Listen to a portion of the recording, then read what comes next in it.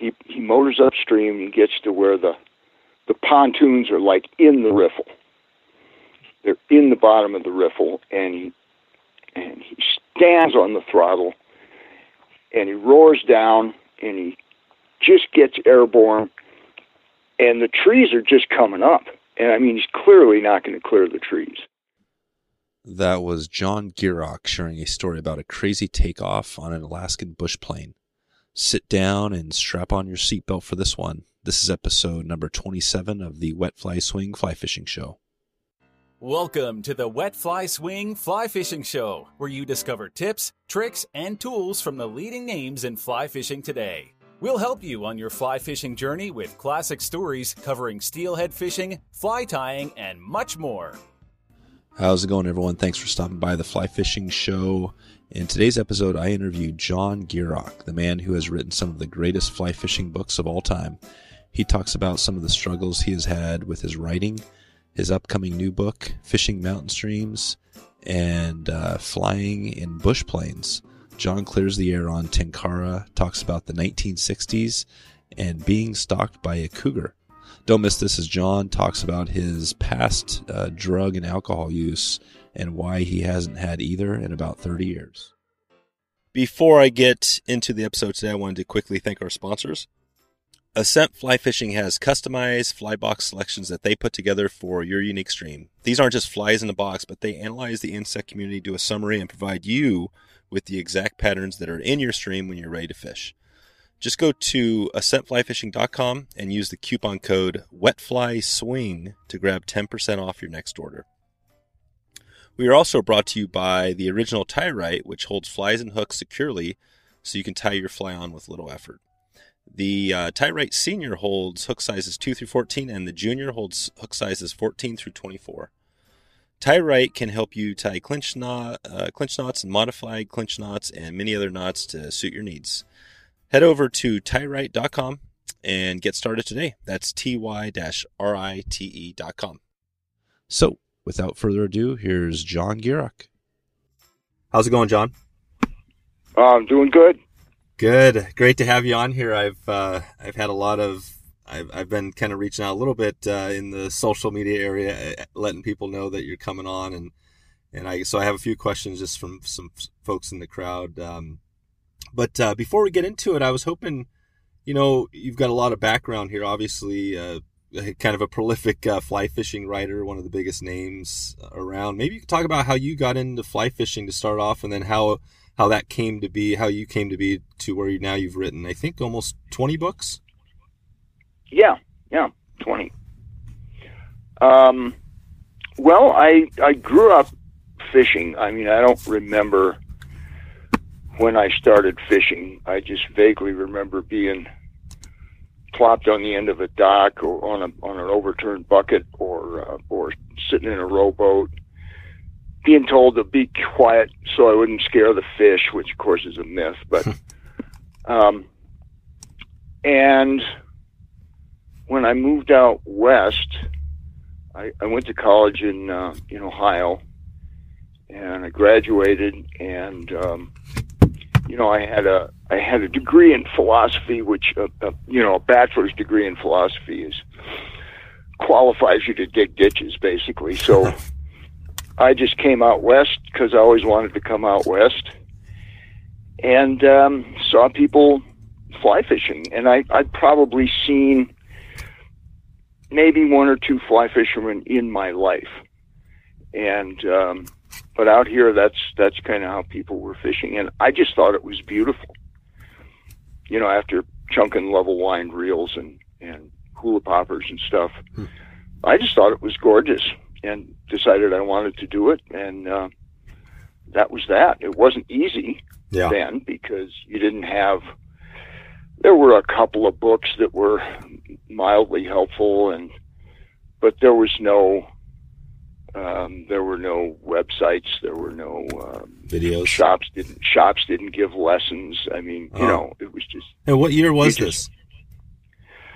This was in the. This would have been. Graduated in '68, so I think I arrived in Colorado in 1969. Okay.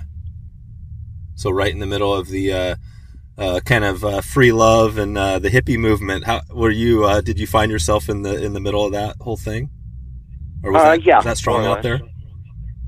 Oh yeah. This was like the Haight-Ashbury of the Rocky Mountains. Oh, nice. So what was that? I mean, it's funny, for me being on the outside of that, I'm a little younger, so I missed it, but I think I probably would have been involved in that in some form or fashion. Maybe you can explain for those that maybe never felt it. What was that like? How was it different than it is now, or that whole thing? Well, God, books have been written about this, and it's hard to explain, but it was tied up with drugs. It was tied up with Eastern philosophy. We were and are the post-war baby boom generation, and a lot of us had grown up not exactly affluent, but not like wondering where our next meal was going to come from, or if Dad was going to come home after work and that kind of stuff. So it was like, we were coming from a little bit of comfort, and of course, it was the Cold War, and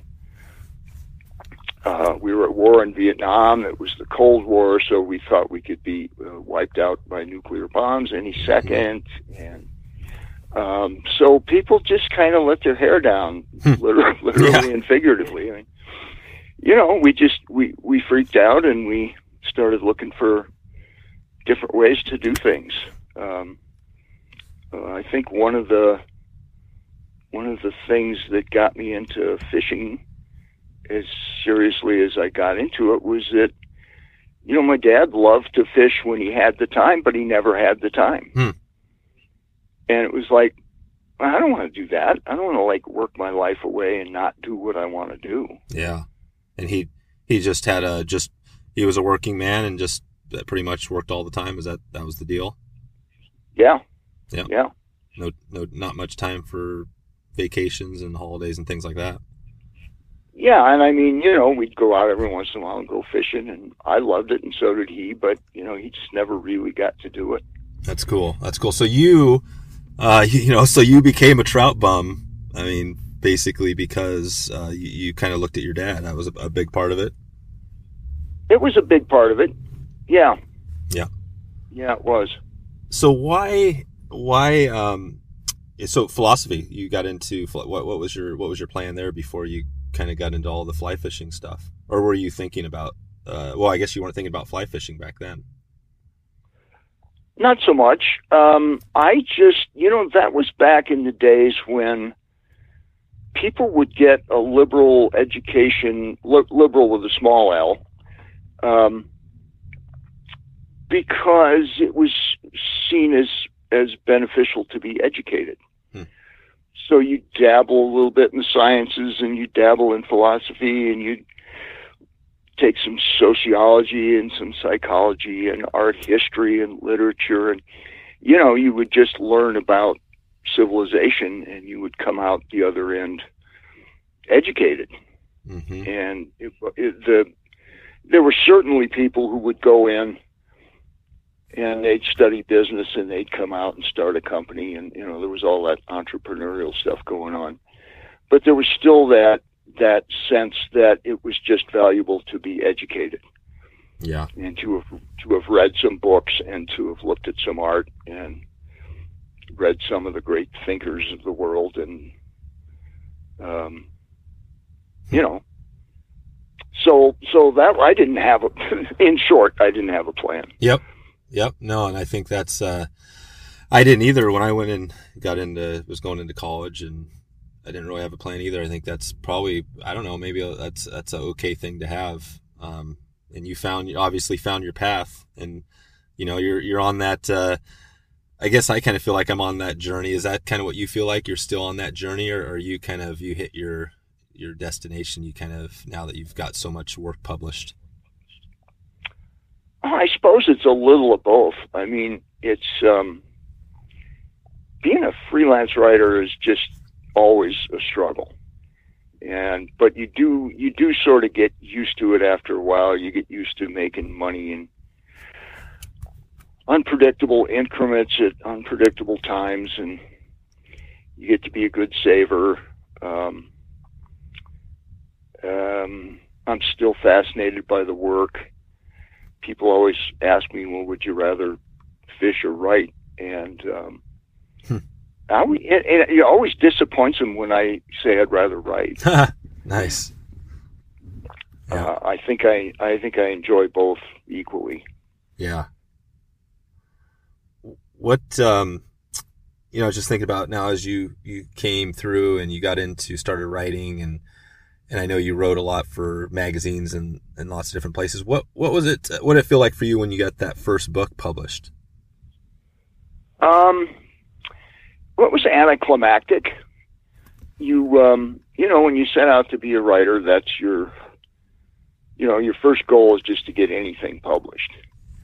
And then you get something published and you get a little check, which, doesn't go as far as you thought it would. And then you start thinking, well, I need a book, need to publish a book. And it's sort of the same thing with the book. It comes out. The world doesn't stop. You make a few bucks here and there and sell a few copies, and it's fun. It's fun to see your name on the cover of a book. And then it's like, well, what's your next book going to be? And, well, okay. So it's just kind of a continuum. It's still, but that said, I'll say it's still really fun to have a book come out. Mm-hmm. It's just, the publisher sends advance copies, and you open that big fat envelope and you take out a couple of books and you go, God damn it, that's my book. Look at that. Yeah. And they're lately, I haven't been delighted with all the way the books have looked always. They're okay. Mm-hmm. But lately I've been having my longtime friend, Bob White, the painter, do the covers. So it's, I think they're really handsome now. Mm-hmm. And, they still don't cause a big stir or anything, but they're out there. People buy them. Mm-hmm. Do a little book tour and go around, do readings at bookstores and stuff like that, and it's a lot of fun. Yeah. No, it's. I was just thinking as you were talking about, how you kind of like doing the work sort of thing, and I had John Shuey on in a past episode, and he was kind of saying the same thing, that you can't wait. You got your book, you got the one book that's getting published, but if you wait around and kind of pat yourself on the back, then somebody else is already kind of ahead of the game on you. Is that kind of how you feel, or are you just doing your own thing and you just keep publishing? And how is that process? And then another question for you on that is, I don't know if you ever heard the term, kind of battling resistance, kind of the Stephen Pressfield sort of thing, but how have you battled resistance? I don't know. I haven't encountered a whole lot of resistance. When I started out, there's basically no internet, right? Yeah. Everything was in print. Everything was done over the phone or through the mail. Most people worked on typewriters. I mean, it was what people would now consider pretty damn primitive stuff. And, but there were a lot of magazines, and, they had to fill the pages every month. And so there was a market. And if you could write adequately, even just adequately, you could get work. And it wasn't great paying work, but if your ambition was to be a writer, you were writing, you were selling articles, you were getting paid, you're making some kind of a living. And there was a pretty good book market. Still is, in spite of ebooks and all, and websites and all that stuff, there's still a pretty good book market. Yeah. And so, I don't know, there's, of course there was a level of resistance in the beginning, but it was justified because, I tell beginning writers, if you're getting rejected, it's probably not because you're a misunderstood genius. It's probably because the work isn't very good. Yep. So it's like on you. Yep. And it's no editor's responsibility. Your editor isn't your English teacher in high school. It isn't like their responsibility to tell you why it isn't good. They just say, we don't want this. Yep. So, you have to bear it down. Yeah. Tom McGuane said once that as a writer, your only currency is your readership. And the only way you can get a readership is to do quality work. So it's like all on you. Mm-hmm. Yeah. And that's a good point, really, for anybody. And I think about the stuff I'm doing with this podcast. It's kind of the same thing. I mean, there's nothing, I could produce a really crappy show and people wouldn't listen. Or I could do my best to get great guests on and try to do my best to ask interesting questions and, fly fishing tips, and then people will listen and they'll pass it on. And I think, that's what you've done with your books. Well, and a thing like you do, your people are your currency. And so, mm-hmm. I mean, I've done a bazillion interviews, and every once in a while you get somebody that just doesn't really have anything to say. Or they're just having a bad day. They don't really feel like talking to a reporter. And that's where, the Terry Grosses of the world really shine, because great interviewer can draw that out mm-hmm. somehow. And I was never a great interviewer. I mean, I was great if somebody had something to say. But if they were a little reticent, I didn't really know how to draw them out. Yeah. I think that's I kind of not to pat myself on the back too much, but I did have an episode with I think it was episode 27, the Line Speed Jedi, or actually and we were talking, and it was with Tim Rollins, and he said when we got on the phone, he was kind of nervous. He was kind of nervous to do the show, and he told me this after. And I was just chatting. He said when we got on, he heard my voice for like 30 seconds. He just totally settled down. And that was just a great compliment, that I've never had before. The fact that, him hearing me just kind of chat, and it was a great interview. I mean, it was an amazing. He talked about how he learned to fly in Alaska. It was unbelievable. It blew me away. But yeah, is that kind of, I guess that stuff kind of resonates. Same with you. People pick up your book. I mean, you're a kind of a epic writer now. I mean, that's probably how people feel when they grab your stuff. Yeah, you hear that. To me, it's just the work, and I struggle with it and try to make it as good as I can make it. And I mean, people sometimes think it's easy, and it should be easy. I was at a signing once with a couple other authors, including my old friend Ed Engel. And some guy came up and said, "Boy, what a life you have. All you do is fish." And I was just in one of those moods, and I said, "Well, who the hell do you think writes the books?" And I don't remember what the guy did or said, but when he left, Ed leaned over and he said, if people don't think the books are work, that's a compliment, dude. Yeah, that's true. Yeah, that's a great point. And it's like, that's why I keep Ed around, because he's one of those guys that everybody should have in their life that just straighten you out every once in a while. Yeah, that's awesome. That's awesome. I think everybody has to have that time where things, you're kind of diverging in a different path. But maybe we can jump into a little bit on your writing, because I mean, you've got a bunch. I mentioned one book, The Trout Bum. I think that was maybe your first book, or at least early on. Well, for somebody who's never, most of the people probably listen have read some of your stuff, but for somebody who's never read your stuff, well, how could you explain your writing or your books?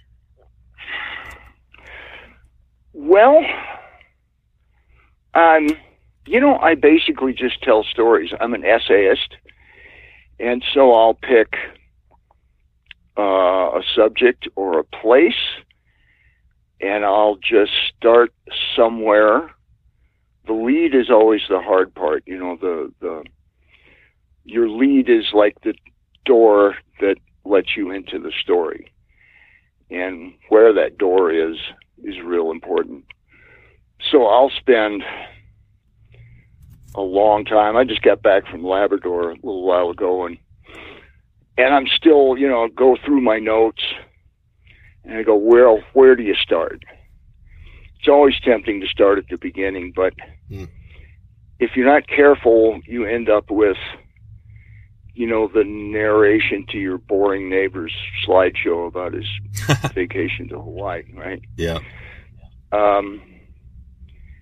So sometimes you start at the beginning, sometimes you start in the middle, sometimes you start when you're packing for the trip. I mean, it's just, but you find a place that's going to let you in, and then hopefully that leads you through the rest of your material, and then you have to be open to other things that come in.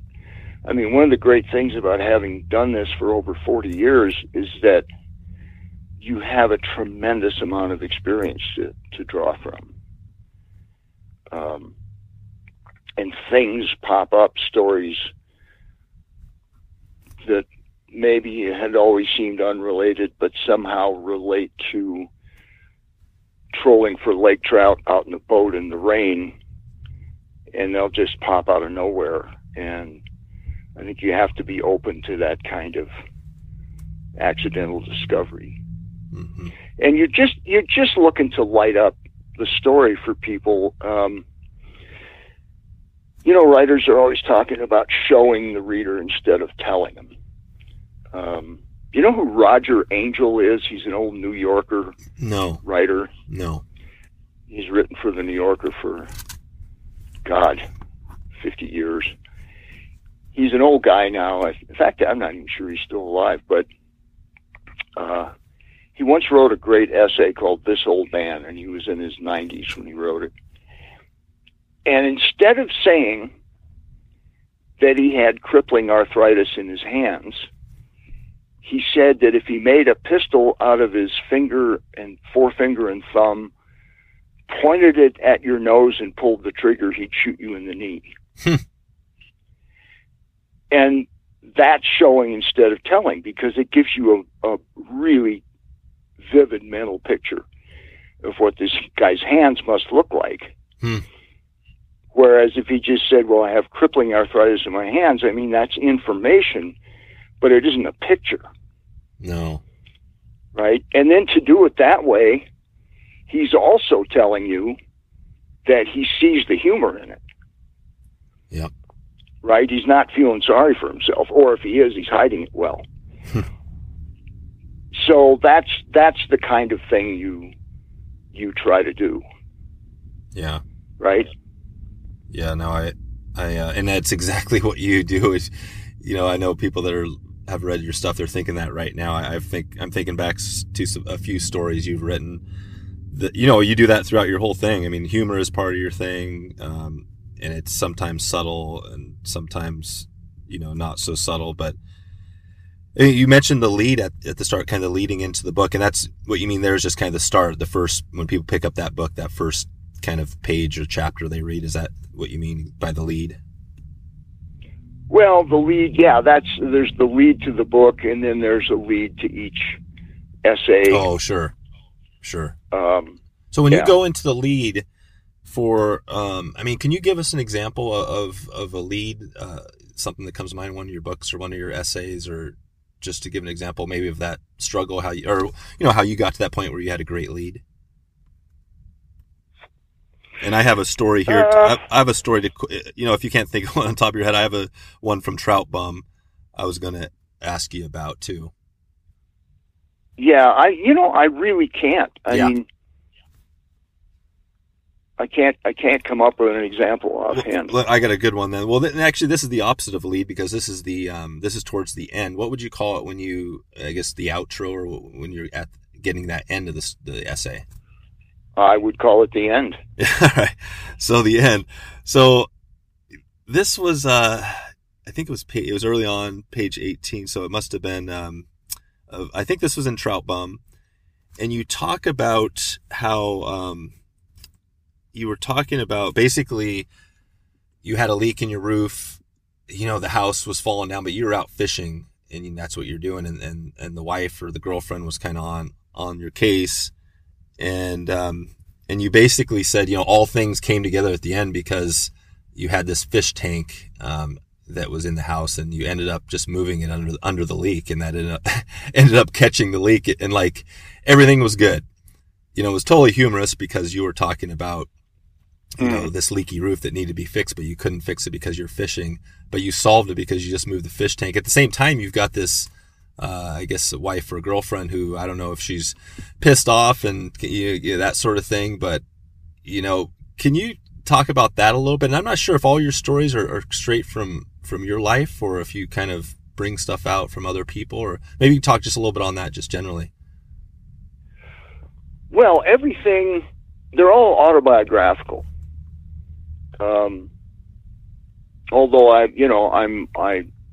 tell stories about other people, but I don't make anything up. I'm not a fiction writer. I don't make things up. As tempting as it is sometimes. So yeah, that's all from your own life. But I mean, your memories, one of the reasons I take copious notes is just so I remember clearly. Most of my notes from trips are just where I was, people's names, what happened. It isn't all literature. It's just nuts and bolts. Mm-hmm. Where are the people's names? How do you spell Ogulawak River? Things like that.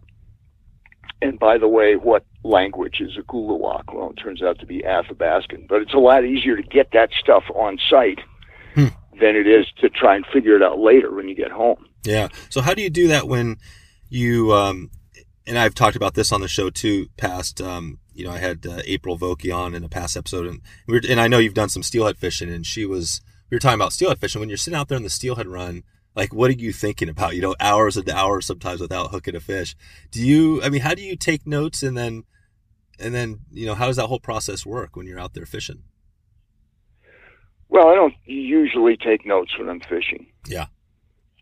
Although I do always have a notebook with me. I might take, if I take a break, take a lunch break or whatever, I might scribble something down. But generally I do it in the evening. When the fishing's over and the memories are still fresh, I'll just sit down and go, okay, what happened today? And I don't think about the writing. I just think about getting the information down. And I'll, if somebody says something great, I'll try to write it down as quickly as I can. So I get the quote right. Things like that. And sometimes I'll sit down with somebody at some point during the day and just ask some questions. Maybe not a full interview, but just ask questions that come up, and probably 80% of that gets dumped.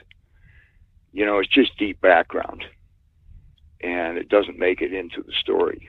But you don't know what's going to make it into the story when you're taking notes, so you write down everything, right? Everything you can think of.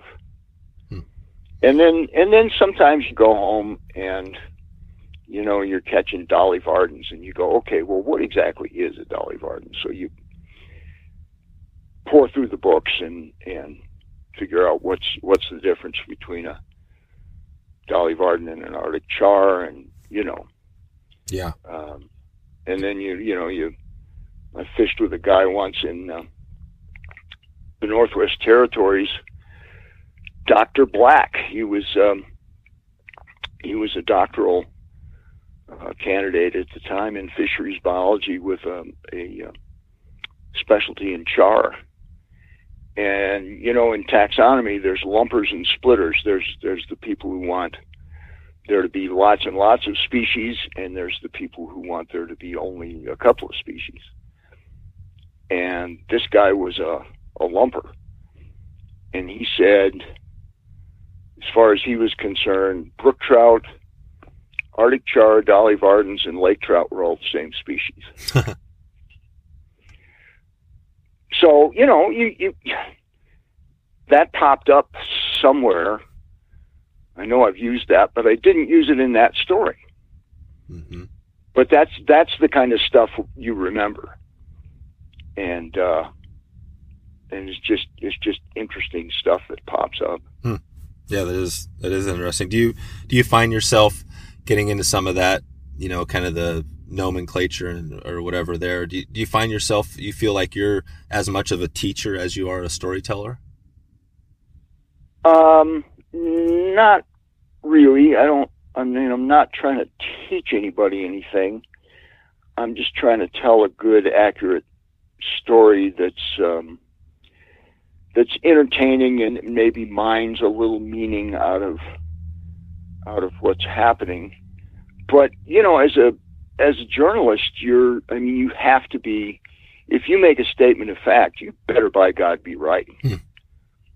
And, you know, I mean, you wouldn't necessarily know that the way the news is now, but the fact is, I mean, if you say something about a kind of fish, or if you say something about the state of Maine or whatever, or some boat builder, some traditional boat, you need to be right. And that can translate into a lot of research. Mm-hmm.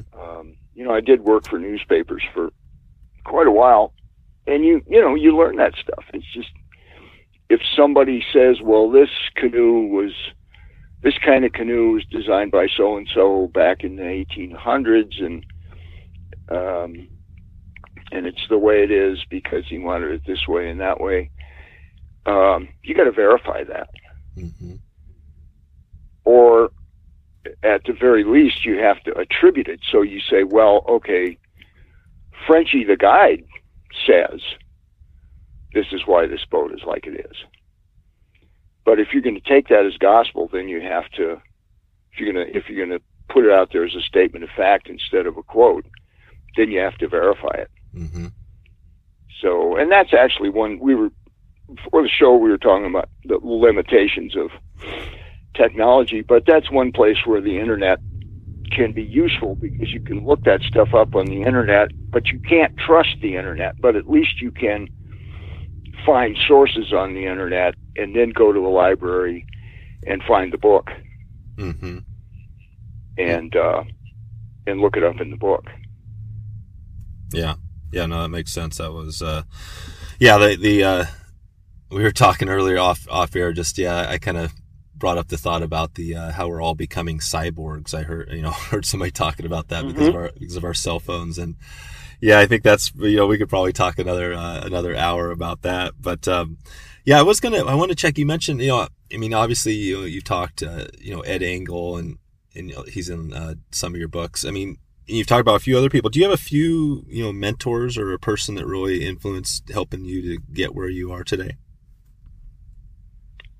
Yeah, I do. A.K. Best, I started fishing with A.K. Best a long, long time ago. And, he's an old school Midwestern dry fly specialist and fly tire. And he taught me an awful lot. He probably taught me everything that I know about fly fishing that's worth knowing. And I've since gone on into other stuff that he doesn't do, you know, spay casting and steelhead and stuff like that. But yeah, he sort of set me on my feet as a fly fisherman. I mentioned Ed just has a way of straightening me out when I start to get, you know, off the beam a little bit, for, you know, generally matters of attitude and stuff. He'll just say, look, you know, lighten up. Don't worry about it. Yeah. John McPhee, who I've never met, but I've read John McPhee for years and years. I think I've read just about everything he's written with the exception of his books on geology, which just lost me. I just couldn't follow him. He's got a great book called Draft Number 4 about writing that anybody who aspires to write should read that. Mm-hmm.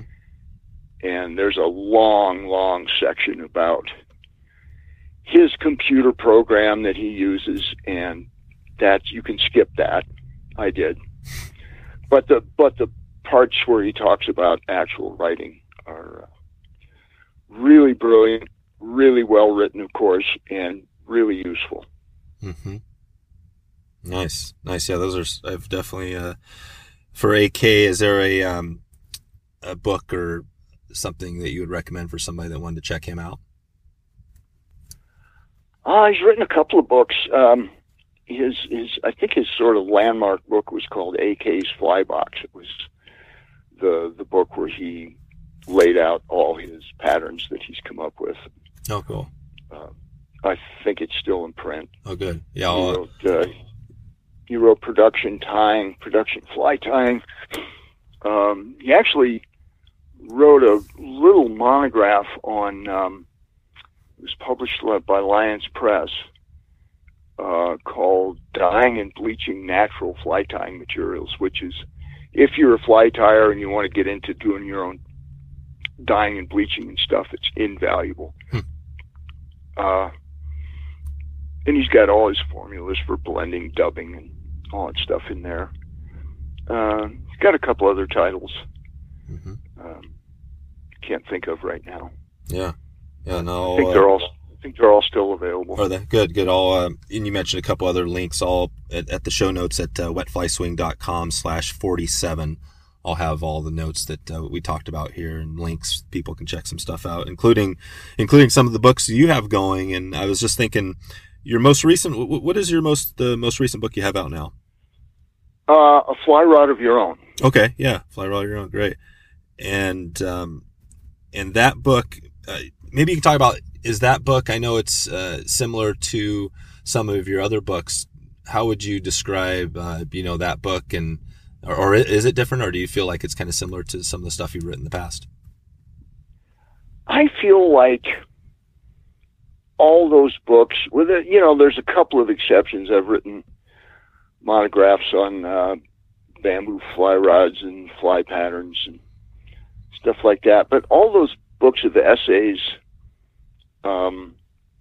I see them as just a continuum. Like, I see them as parts of one long book, part travel writing, part sports writing, part personal essay, part autobiography.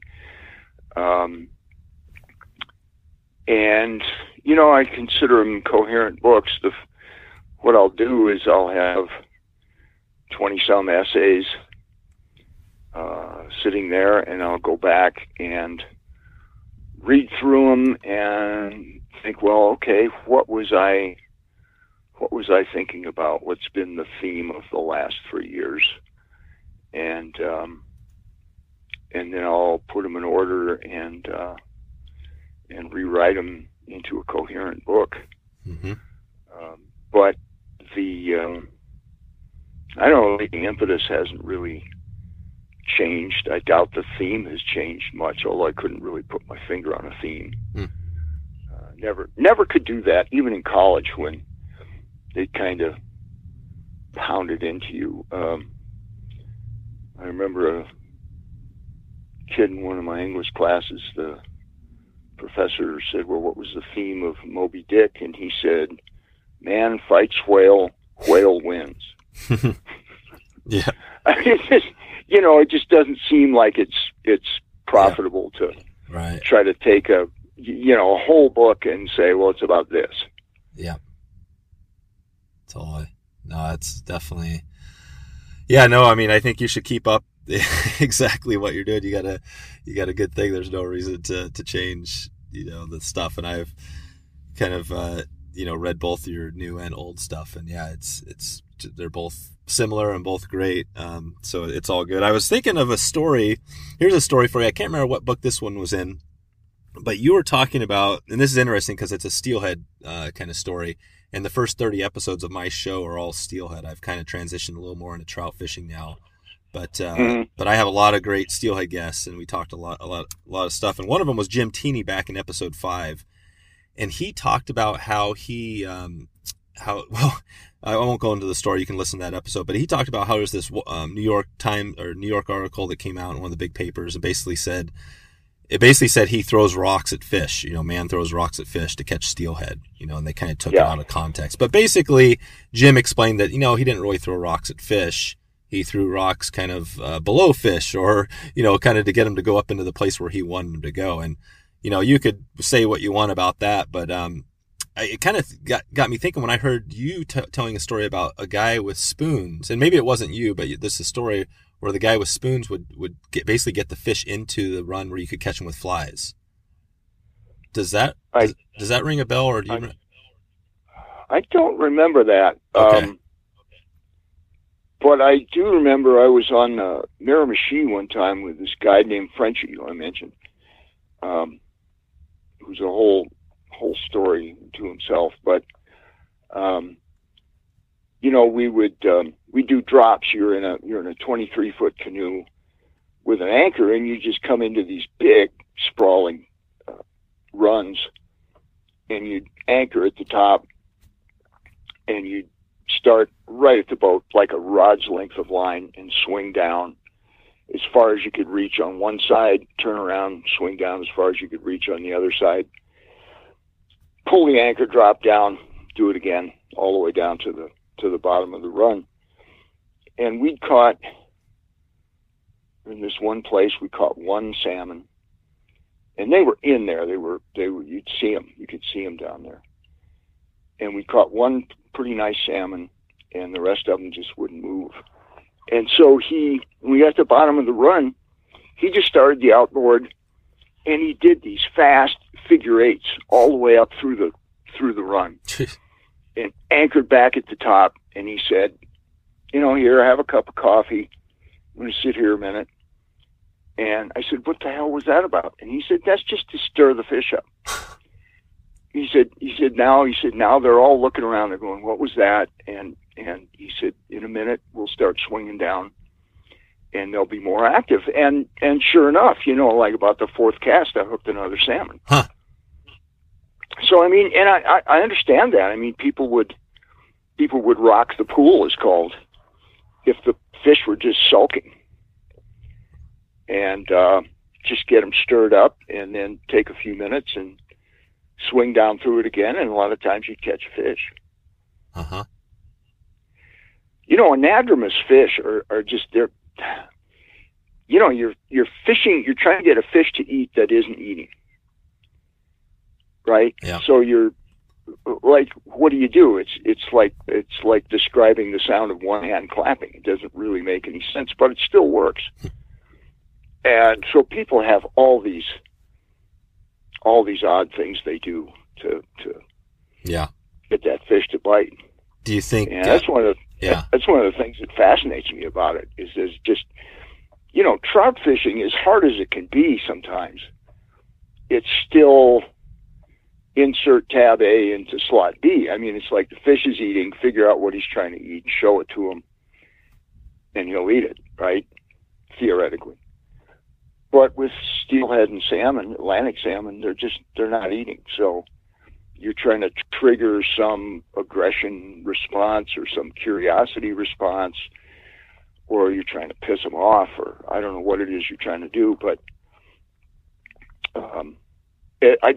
I'm fascinated by the mystery of that.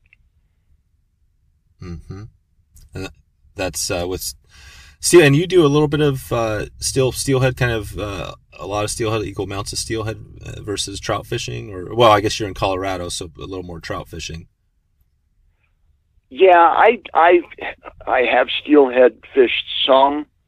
I really like it. I really like spey rods. I don't do it. I didn't get out this year.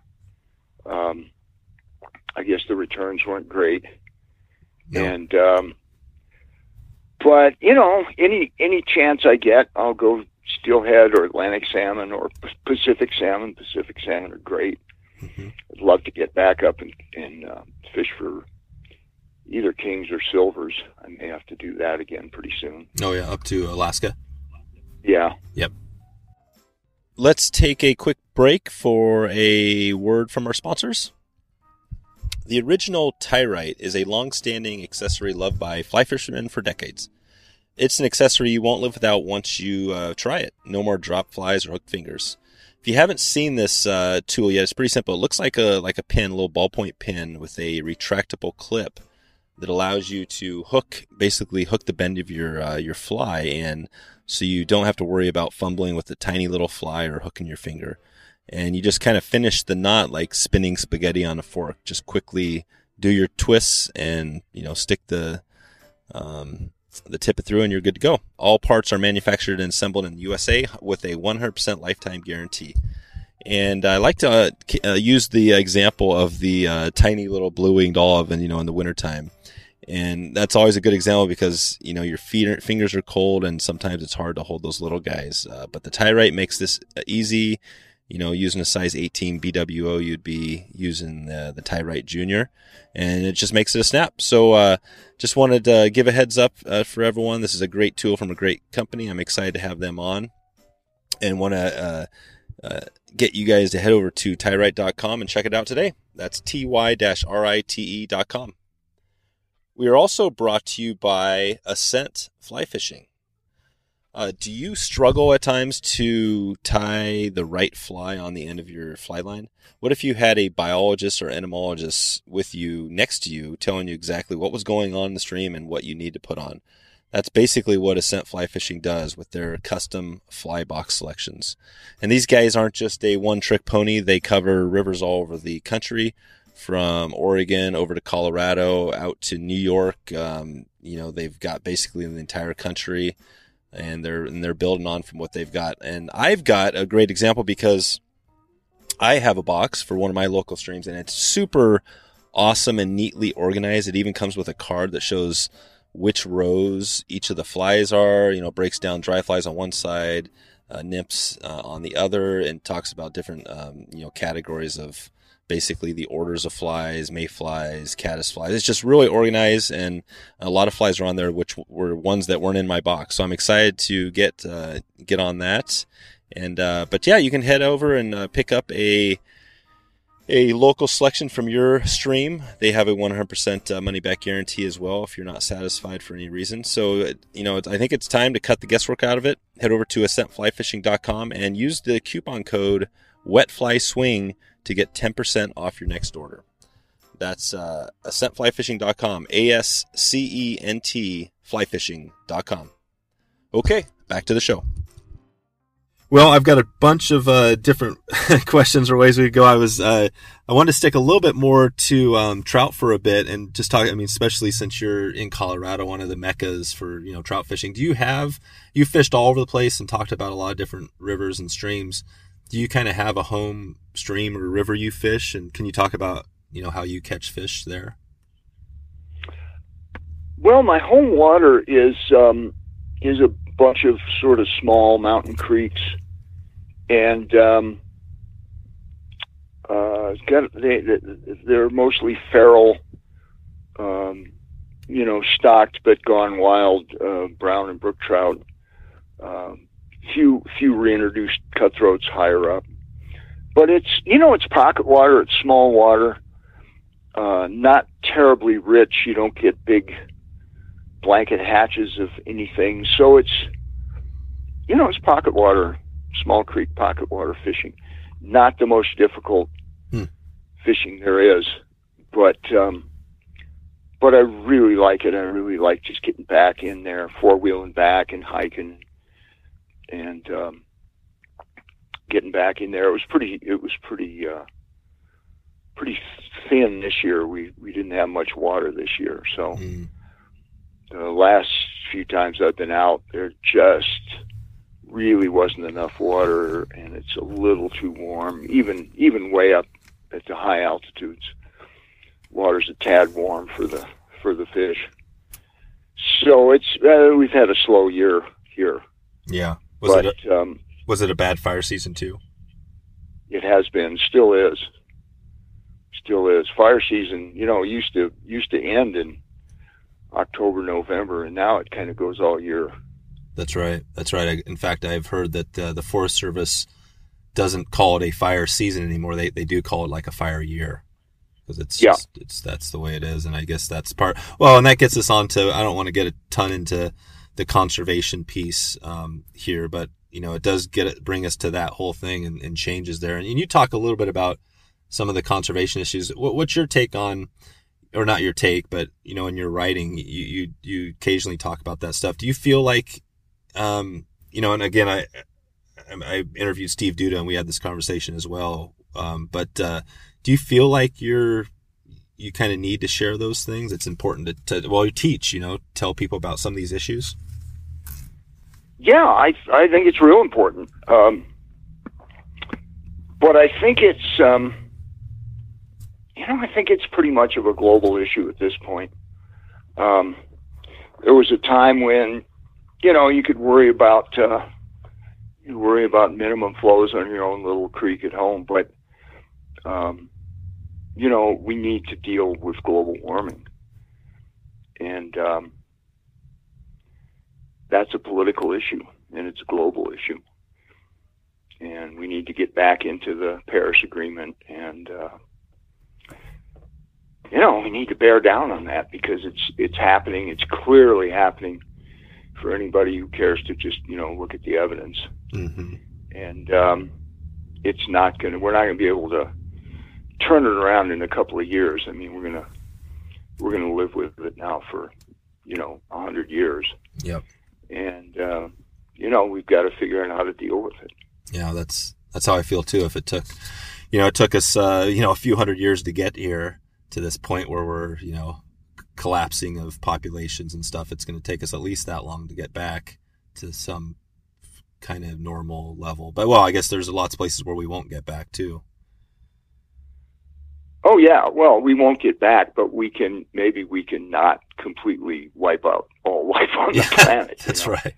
That's when you're talking about the small streams fishing, a couple of things popped in my mind, and tenkara, Euro nymphing, a Jeep. I know you've had a Jeep in the past. Maybe you can talk a little bit about how you get into your fishing areas, whether you still have a Jeep, and then your process in tenkara. I know you picked up tenkara a while back.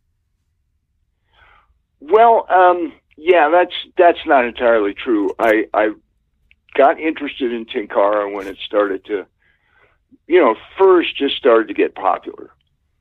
And I just decided that it was something I should write. I was still writing my column for Fly Run Reel then. And I just decided there's a column here. And in the interest of journalistic accuracy, I didn't want to just, get a rod and spend an afternoon with it and write a story, right? Yeah. So I decided to go ahead and learn how to do it. So I spent a season doing all my small stream fishing with a tenkara rod, and I went out with Daniel Gallardo. I think he still lived in San Francisco then, but he came out and fished with me and Ed Engel for a couple of days, and we took him up on some of these little creeks we know. And it's tenkara is a nice way to fish pocket water, especially for smaller fish. and I wrote the story, and then it just got around that I was now a tenkara guy. But I mean, once I wrote the story, I think I only ever fished with a tenkara rod once after that. Yeah. And that's because I was going out with Daniel. Gotcha. And I just thought it would be polite. Yeah. To fish with tenkara. Gotcha. So yeah, that was. No, I'm glad you cleared the information there. Yeah. So you're not into it, but you tried it, and it says a lot about your style too. The fact that you'd do it for a whole season and test it out and try it to be true on it. Well, and it's one of those things that happens when you're writing. It's like, I didn't make any money on that column, right? Because I spent so much time on it that the payoff wasn't worth it. But it's anytime you can do a better job instead of a worse job, you just have to do it. Yeah. And it just figure it's all going to work out in the end. Yep. And it did, because I then expanded that into a chapter in the book. I can't remember which one. And, so it probably worked out. Sure. Do you have a Jeep? I know you wrote about it in the past. Yeah, I do. Oh, cool. And I think and you use that, and that's kind of one of your tools, right? That's one of your tools to get into some of these places. Is that the main reason that you kind of like having that thing? It's pretty much the only reason. Yeah. Although, it is kind of fun to just tool around. I mean, sometimes if I'm just going to run down to town and like pick up a quart of milk and go to the post office, I'll just hop in the Jeep because, they're way fun. Yeah. They're just a cool unit, and it's a 2000, so it's the old style. It's not like the new big boxy thing, and everything on it is manual. It's got crank windows and nice manual transmission and all that stuff, and manual transfer case, and so it's totally analog. Yeah, and I like that. That's awesome. But yeah, I'm not a bad four-wheeler. I don't four-wheel for sport like some people do. I four-wheel to get where I want to go. Right. And I'm aware that the worse the road, the more likely it is to eliminate the riffraff. So, I do some fairly adventurous stuff, I guess. Mm-hmm. I've had people in the Jeep that have, gotten that tight-lipped look to them like, holy crap. But, that isn't the part I enjoy. The part I enjoy is getting where I'm going and being able to fish. Yeah. I didn't use it much this year because, like I said, those high country streams they've been off. Just too low. Well, they were too low. When the runoff comes down, you usually get, usually from late July through maybe the first couple of weeks of September, depending on the weather, when that country just fishes beautifully, and it's a lot of dry flies. And it just, the season was really short. I mean, it came down, and it fished for a couple of weeks, and then it was just too far down. Yeah. And you just start, at some point, you just start worrying about the fish. Right. Like, am I going to, hooking mortality, am I going to kill these fish? Right. Even though I've released them, and nobody wants to do that. Yeah, because the temperature of the water is probably a little bit higher as well. Well, just the temperature of the water, and the dissolved oxygen is probably low because they're not running as hard, so the riffles aren't churning in as much oxygen into the water, and I don't know. You can tell. You fish long enough, you can tell when a stream is not in the best shape, and the fish are beginning to get a little stressed, and mm-hmm. you just need to. That's when you need to go someplace else where there's water. Yeah. Yeah. Or, stay home and work. Right.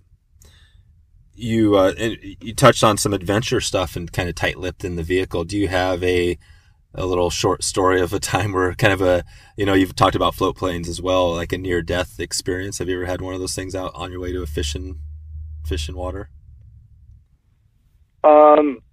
There was one time in a float plane where I thought I had a near-death experience, but it was just because I didn't understand what the pilot was doing.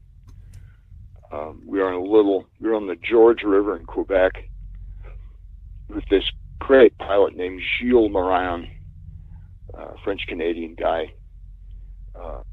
Really little guy. I mean, really short guy. He has to pile cushions on his on the seat so he can see out the front of the plane.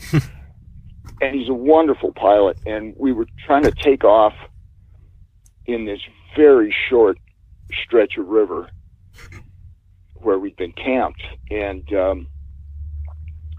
it just wasn't a long enough, as far as I could see, it just wasn't a long enough stretch of river to take the plane off. But I mean, what are you going to do? You're hundreds of miles from anywhere. So he motors upstream and gets to where the pontoons are like in the riffle. They're in the bottom of the riffle, and he stands on the throttle, and he roars down, and he just gets airborne, and the trees are just coming up. And I mean, he's clearly not going to clear the trees, right? And because there's like a sharp turn in the river right there, and he's raging at these trees, and at the last minute, he just tips the plane sideways and banks around the river, along the river, around the corner, and takes off. And I mean, he didn't think anything of it. That's just how you do that. But I didn't understand it. I thought we were going right in the trees. Jeez. So I sort of swallowed my gum on that one. Damn, I've never been in one of those float planes. I've been in some helicopters and stuff, but yeah, it just sounds like the stories you hear. It just sounds like you kind of half the guys you're up there with are kind of loose cannons anyway, so you're kind of always on your seat because of that. I mean, you've done a lot of that float plane stuff? A fair amount, yeah. Yeah. And I actually have not found that bush pilots are loose cannons. Now I've run into a couple who like to act like loose cannons to freak out the tourists, because that's kind of amusing. You gotcha. But I haven't.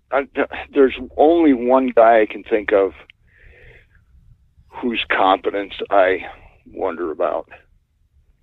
And you flew with him? I won't. Yeah. What? Yeah, and I won't name him. But no. There was just that one guy, and then there's been a couple others who have the crazy bush pilot act. But once they're in the plane, it's kind of all business. Gotcha. Yeah, they don't want to die just like everybody else. They don't want to die any more than I do. No. And they tend to know what they're doing.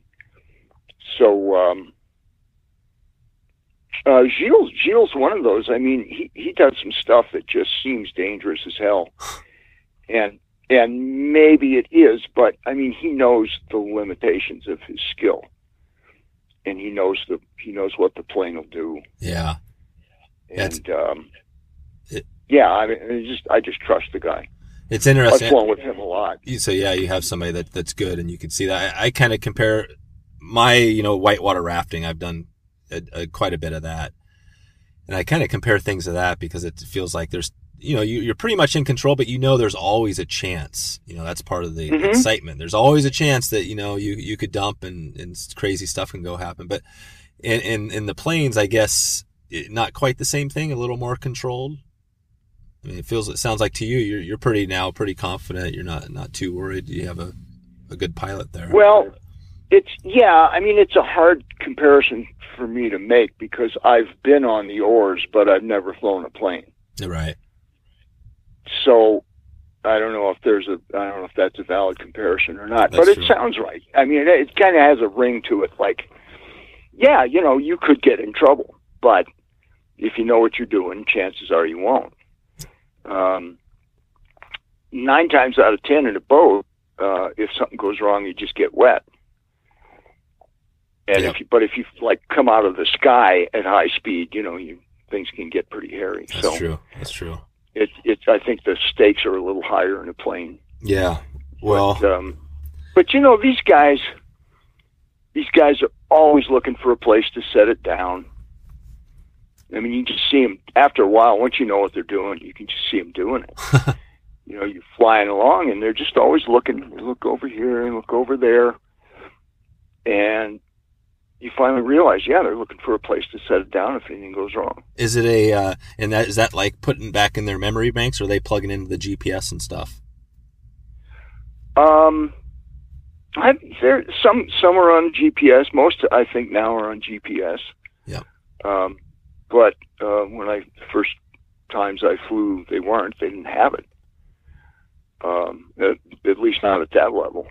Mm-hmm. And of course, it's all visual flight rules. If you can't see, you can't fly. So if it gets too late or if it's cloudy, that's sort of the biggest thing. Is somebody will fly in, drop you off, and say, well, I'll be back at 4:00 to pick you up, and then a storm moves in. Right. So I'm stuck out a few times, but Nice. you always have stuff. I mean, you have a little food, you have waterproof stuff, and so it's a little uncomfortable, but Yeah, you can survive. build a fire and smudge it to keep the mosquitoes away, and Yeah. nobody wants to do that, but it's it doesn't kill you.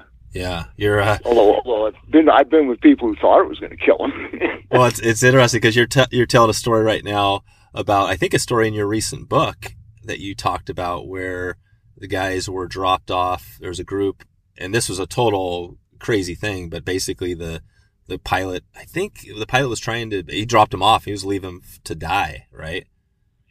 Yeah. And that was obviously the extreme crazy story, but those guys were out there for weeks, kind of, thought they were dying. But yeah, I mean, you're up there. I've been up to Alaska a few times as well, and you're out there, you're kind of on your own a little bit, especially when you kind of add the bears and stuff like that as well. So have you had any other encounters? So other than planes, has been pretty straightforward, just up there fishing, no problems? We had a bear chase us into a lake once and keep us out there for hours. We landed we were fishing out of Ted Gerke's lodge in Ileaska, outside of Ileaska, and we flew into a river and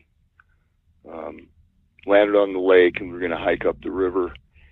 And after the plane left and was going to come back and pick us up, this young boar, brown bear, came down and just got real aggressive with us and backed us into the lake, up to our armpits, and then just sort of paced around on the shore and sat. He kept us out there all day. Wow.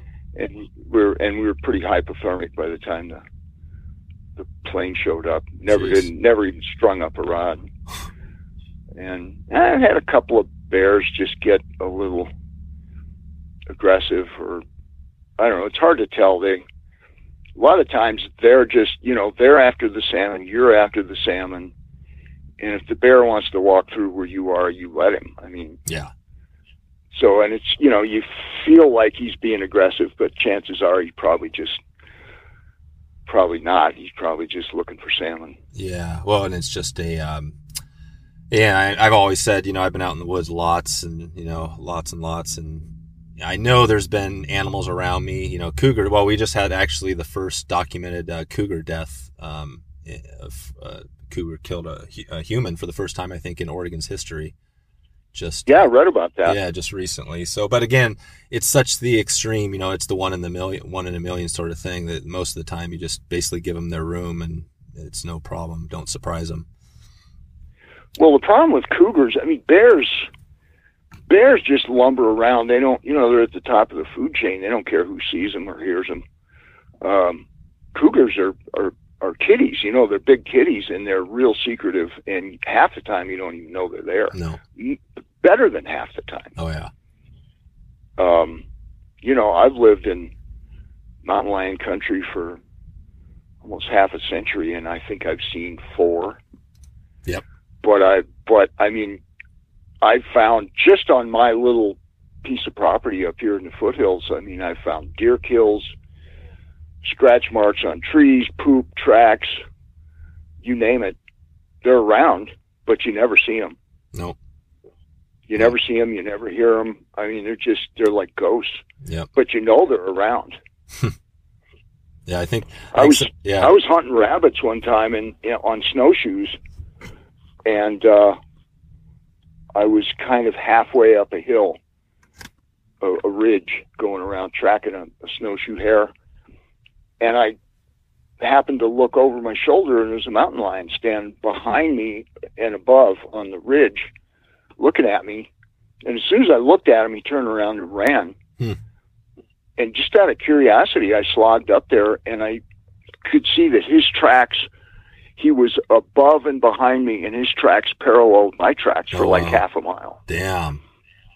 And I don't know if he was stalking me or if he was just curious, or, I mean, just like, what is this, slow-moving, bad-smelling thing in my woods? Yeah. You don't know, but yeah, things like that happen. I think all of us who spend time outside, we've probably been in more danger than we know a couple of times. That's right. No, it's interesting stuff. I love I've seen the same as you. I've seen, I think, 3 cougars in the wild, and they've all been amazing experiences for sure. The tourists are always worried about wild animals. They think wild animals are going to get them. Right. And the chances are what's going to get them is they're going to get lost or they're going to fall. Their own ineptness is going to get them. That's right. Or they're going to get in an accident driving to the site. Yeah, exactly. Correct. Exactly. I mean, we lose them. We lose tourists every year. I live right a few miles from Rocky Mountain National Park. Oh, wow. And, God,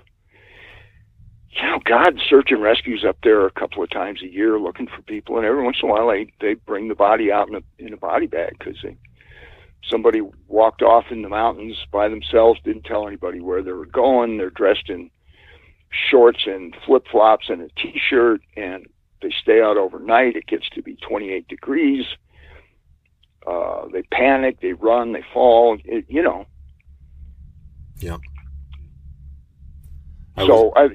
It does happen. Yeah. I was thinking, going back, we've been talking a little bit about, death and stuff, like that. I think now this is another quote I heard you mention it. It was something like, when you were 40, you were kind of thinking like, it was the whole thing with alcohol and drugs and stuff like that. And I know I've had times in my life where I've definitely drank way too much beer, and, and I kind of wonder sometimes like what effect, that might have long term. But I think the quote you said was basically at 40, you kind of thought about, well, if I take care of myself, maybe I have another 40, if I don't pickle my brain. What do you feel, when you look back, obviously it's fun kind of doing that thing, but have you seen kind of the drugs and alcohol or any of that stuff feel like that's affected your life? And it could be positively or negatively. What's your take on that? I think probably it affected me more positively than negatively because I hit a point, late 30s, early 40s, where I just thought, okay, you need to stop this. But, I think drugs and alcohol tended to loosen me up, and, I had a lot of fun doing that stuff. And then I just sort of decided, well, if you're going to be a writer, you should probably have your wits about you. And, you see people who've gone too far and don't have their wits about them anymore. Mm-hmm. And so you just, you drift out of it. Right. I haven't had a drink. I haven't had a drink in 30 years. No kidding. I haven't smoked pot in at least that long. No kidding. Even though it's all legal, it's becoming legal now, right? Well, yeah, and it's it should have been a dream come true. And actually, I mean, I've always been in favor of it. Yeah. I wrote an editorial in the local paper telling people to vote for legalization because cool. It's a victimless crime. It doesn't hurt anything. No. Alcohol is much more dangerous. Yeah. And causes a lot more problems. I mean, people don't smoke pot and beat their wives. No. They really don't. No. And not only does pot not hurt anybody, but it actually helps and can help millions of people just with the that's even the non-T, just the CBD stuff, just for health stuff. Oh, absolutely, yeah. There's a whole industry out here where they've found that they've manufactured some or engineered some kind of marijuana they call what do they call it? The Hippies disappointment, because it has hardly any THC in it. Nice. but it's keeping these kids from having seizures. Yeah. And a lot of people have moved here so their kids can get this treatment, and their kids were essentially dying because they were having seizures, and now they're not anymore. Wow. Just as one example. Yeah. And the people who were against it, they thought Colorado was going to turn into the night of the living dead overnight, but it just hasn't. No. I mean, you wouldn't know. You don't see zombies wandering the streets or anything. No, and they've done a good job. Yeah. There's no more people stoned now than there were before it was legal. No, and that's the same thing in Oregon, and you see the same thing where, I think they've done a good job keeping things like, you go into those places to get your stuff, and I mean they're clean and they're I mean it's not a shady sort of thing. I mean, it's a great experience. So. Yeah, you're not buying pot from some barefoot guy down a dark alley anymore. And that's the great thing about it, for those who who do it or want to do it. I mean, anybody could go in. Yeah, it's like you could choose your, exactly. It's down to just a great, like what do you want? Do you want a little CBD? Do you want a lot of CBD? It's just this amazing. So I think it's been pretty cool to watch that whole transformation. Yeah, I did actually buy some once because after it became legal, just as I was writing a column for the newspaper, and I just wanted to see what it was like. I bought plenty of pot illegally in my time. Yep. And I just wanted to see what it was like to buy it legally. Yeah. And it was kind of fun. Yeah. And I gave it to a friend who was happy to have it. But you can get everything from Bruce Banner and AK-47 to Mama San and Sleepy Time. I mean, whatever you want. That's the great thing. The two things I like most about it is the names that they come up, and then the names of the actual businesses as they're popping up around. I mean, they're all pretty much hilarious. They're all just the great name. And you probably see that too, these names of these places that are popping up. Yeah, not so much the names of the places. Names of the places seem pretty innocuous. We've got a Bud Depot and stuff like that. But the names of the marijuana, like Bruce Banner. I mean, what does that tell you? Yeah, I don't know actually. I'm trying to figure that out. Star.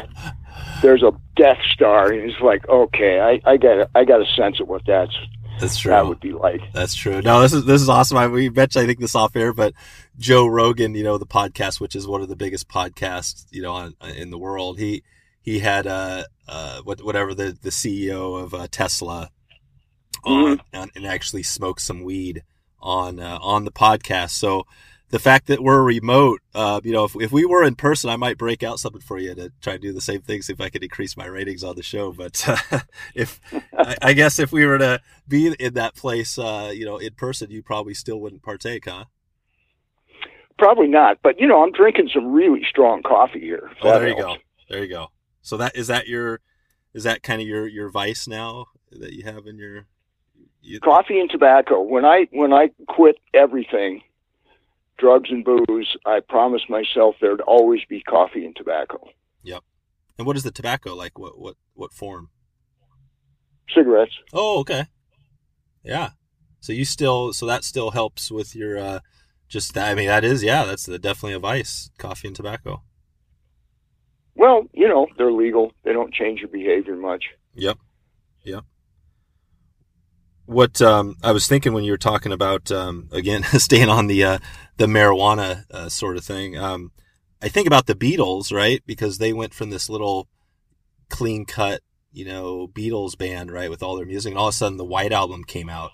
I think was that one, and it basically, I think a big part was because they started smoking weed and kind of doing mind altering LSD and stuff.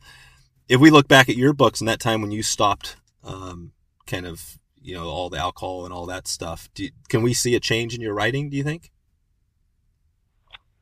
Well, it'd be hard to put a finger on a specific change, but I actually think I write better now than I used to. But I think it's probably as much, I think part of it is not being stoned. And part of it is just that I've worked at it for 40-some years, and you're bound to get better instead of worse. Yeah. You've kind of perfected your craft, right? Well, no, but I'm in the process of perfecting the craft. I don't think I'll ever perfect it, but I'm still working on it. And I still consider myself a student of writing instead of a master. Right. No, that's awesome. Well, John, we've definitely pushed it here. I know. I don't know if you have a little time for a little rapid fire round. I think we're coming close to our start. Yeah. Okay. Yeah. I just have a few questions I always ask everybody, and maybe I could zip through just a rapid fire. So, the first one is just a couple of flies. You're talking about fishing those spring creeks. Do you have maybe a couple of go-to flies you like to use there? Yeah, I really like the hare's ear parachute. Okay. And a lot of times I will fish a hare's ear parachute with a hare's ear soft tackle dropper behind it. Oh, cool. Although my rule is if I get 2 or 3 strikes in a row on the dry fly, I cut the dropper off. Okay. Yep. Perfect. And so as far as just books and resources, obviously you've got tons of stuff here. Do you have anybody else you would recommend or you like reading as far as magazines, books, or other videos or resources? Oh, God. I would read John McPhee. Mm-hmm. Pretty much anything by John McPhee. I really like Alice Munro. I know she's not for everyone, but I really like the way she tells a story. And in fact, I've got every book she's ever published, and I study her, trying to figure out exactly how she does what she does. And the jury's still out. It's like magic the way she tells a story. Mm-hmm. I've always liked Tom McGuane. I know him a little bit. We're not pals or anything, but I've fished with him a few times and correspond from time to time. He's a really interesting guy, really fine writer. I always liked Jim Harrison. Broke my heart when he died. Mm. And Harrison, I like McGuane for his just superhuman control. I mean, every word is right. Everything is right. And I've liked Jim Harrison for his apparent lack of control. The guy's just totally out of control. But, it's like this complete stream of consciousness free association stuff. But once again, I mean, he really can tell a story. Yeah. I don't know. I've read a bazillion writers, and Right. people ask me about favorite writers, and it always just the names always fly out of my head. It actually doesn't hurt to go back and read good old Ernest Hemingway. Sure. He really, if it wasn't for Hemingway, none of us would write the way we do. Huh. He brought in that journalistic plain spokenness that. All right. Yep. Before Hemingway, everybody wrote like a Victorian lawyer. No kidding. And after Hemingway, everybody wrote like a journalist. That's crazy. Yeah, it is crazy. So Peter Matheson, he's another one who died here not too long ago. The Snow Leopard is a great book. Far Tortuga is a great book. Yeah, that's on Hemingway. That's a pretty interesting thing. When you look, thinking of your life, I kind of ask this question occasionally. If you look out 50 or 100 years when we're both gone, is there anything kind of you would want to be remembered for, or in all your work? Oh, it would just delight me if in 50 years people would still read my books. Mm-hmm. Right. And they'd probably be reading them as a historical artifact, but that doesn't matter. I mean, if people are still reading me in 50 years, that would be delightful. Yeah. Yeah. Well, it seems like with the fly fishing writing, and that's one of the interesting things where you've got your craft, you're at the top of your game, you're so well known. But even just in fly fishing, I mean, we've talked about this before too. There's tons of fly fishing writers, like maybe more people writing about fly fishing than other sports and stuff put together. I don't know how much truth there is to that, but what's your take on that? Well, I don't know. I think there's something about the sport. A lot of writers fly fish. I think there's something about the sport and something about that kind of urge to write that intersects somewhere. And I think it's just in terms of the fly fishing, I think a lot of people think, well, what a life it would be if I could make a living writing about what I like to do. Yeah. And so I was just with Tom Rosenbauer from Orvis up in Labrador. Interesting guy. In fact, I did his podcast a while back. I heard that, yeah. And, there's a guy who just parlayed fishing into a life. And, he did it differently than I did. He hooked up with Orvis, but he's written some really, really good instructional books. I mean, when people say, what's the book to read if I want to get into fly fishing, I tell them it's Tom Rosenbauer's Fly Fishing Guide, Orvis Fly Fishing Guide, because it's just all, he's a good technical writer. It's all good, usable, accurate stuff. And, but, he was up there with a guy named Colin, somebody they were shooting a TV show up there. And so he was real busy, but he just had a ball. He was just having a ball. Yeah. And he was working. And that's, anytime you can be doing your job and having a ball, that's just a real attractive idea to people. That's cool. I think I love the Orvis story because I think they're kind of known as the big corporate, I guess they're the big company that's been around a long time. But the cool thing is they got a lot of really great people in that company. And I'm hearing those stories now that I've been doing this podcast. And for, whatever your take is on Orvis and stuff over the years, I think they got some really neat people in there and, which is, I guess you could say that for a lot of the fly fishing companies. Well, they attract people like that. Yeah. Keeping a couple more here, John, before I let you go. But do you have a bucket list place you haven't fished that you kind of, before the end of the day you want to get out to? Not really. really. I mean, I would like to go up to Iceland. Oh yeah. And fish not so much for salmon as sea run browns. Mm-hmm. I've never caught sea run brown trout, and I'd like to do that. Yep. Okay. And I was actually working on a guy who has runs a fishing outfit up there, but nothing ever came of it. But that's one place I wouldn't mind going. Okay. And you've done a lot of traveling. What do you think is the thing you love most about the traveling that you do to get to your fly fishing spots? Oh God, just finally getting off the plane and being there. Yeah. I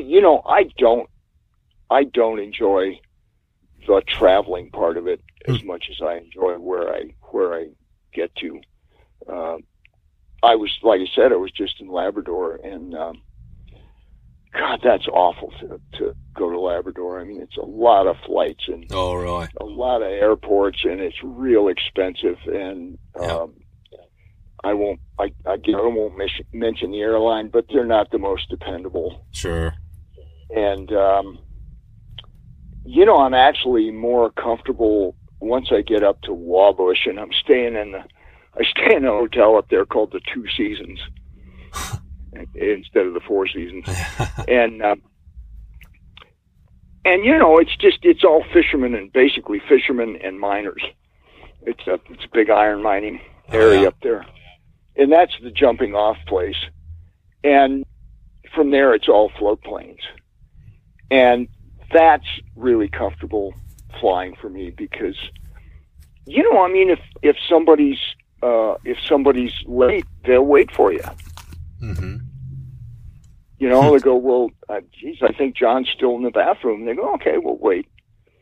And, if the weather's bad, you just don't fly. Yeah. The pilots just say, go back, have another cup of coffee. Maybe it'll clear off in an hour. That's and it. I don't know. I just find that really comfortable. It's more like flying in a de Havilland Beaver is just like riding in somebody's pickup truck, basically, except it's up in the air. Yeah. Yeah. Huh. Okay. And, I just had one more quote, and this comes from, I think this was Ed Engel you wrote about, and he said something like, I guess, kind of paraphrasing, he said, I don't write about any stream I can roll cast across, and I can roll cast a hell of a long ways.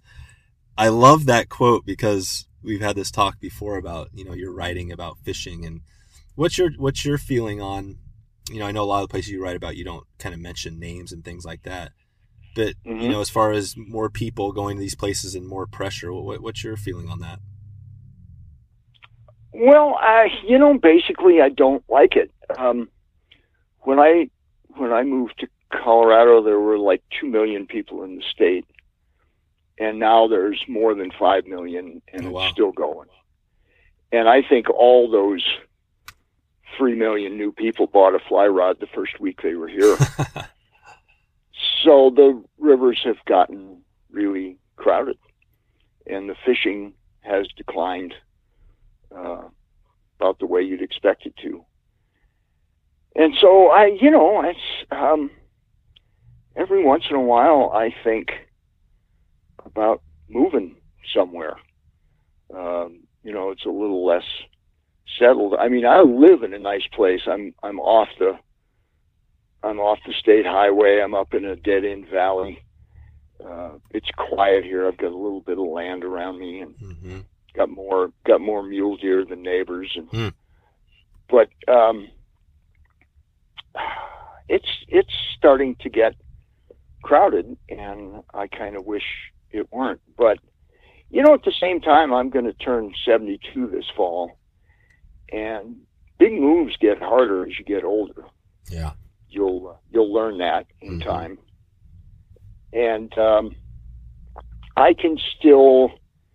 there are still out of the way places I know, and they're not quite as unknown as they once were, but they're not real popular, and I can get away from it.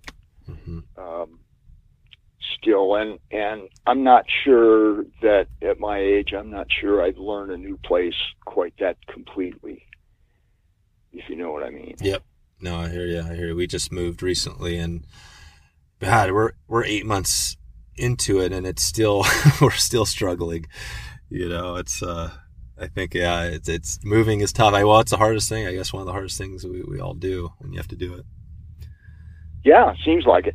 Yeah. Okay. Good. Well, I think I'm about there. You know, I've got a zillion questions I could still ask you, John, but I hope to maybe if this wasn't too tough on you, maybe down the line next year or something like that, we could bring you back on to answer the rest of them. But I just want to leave just before we get out of here, the next 6 to 12 months. Do you have anything new that we can expect from you, or anything to keep a lookout for?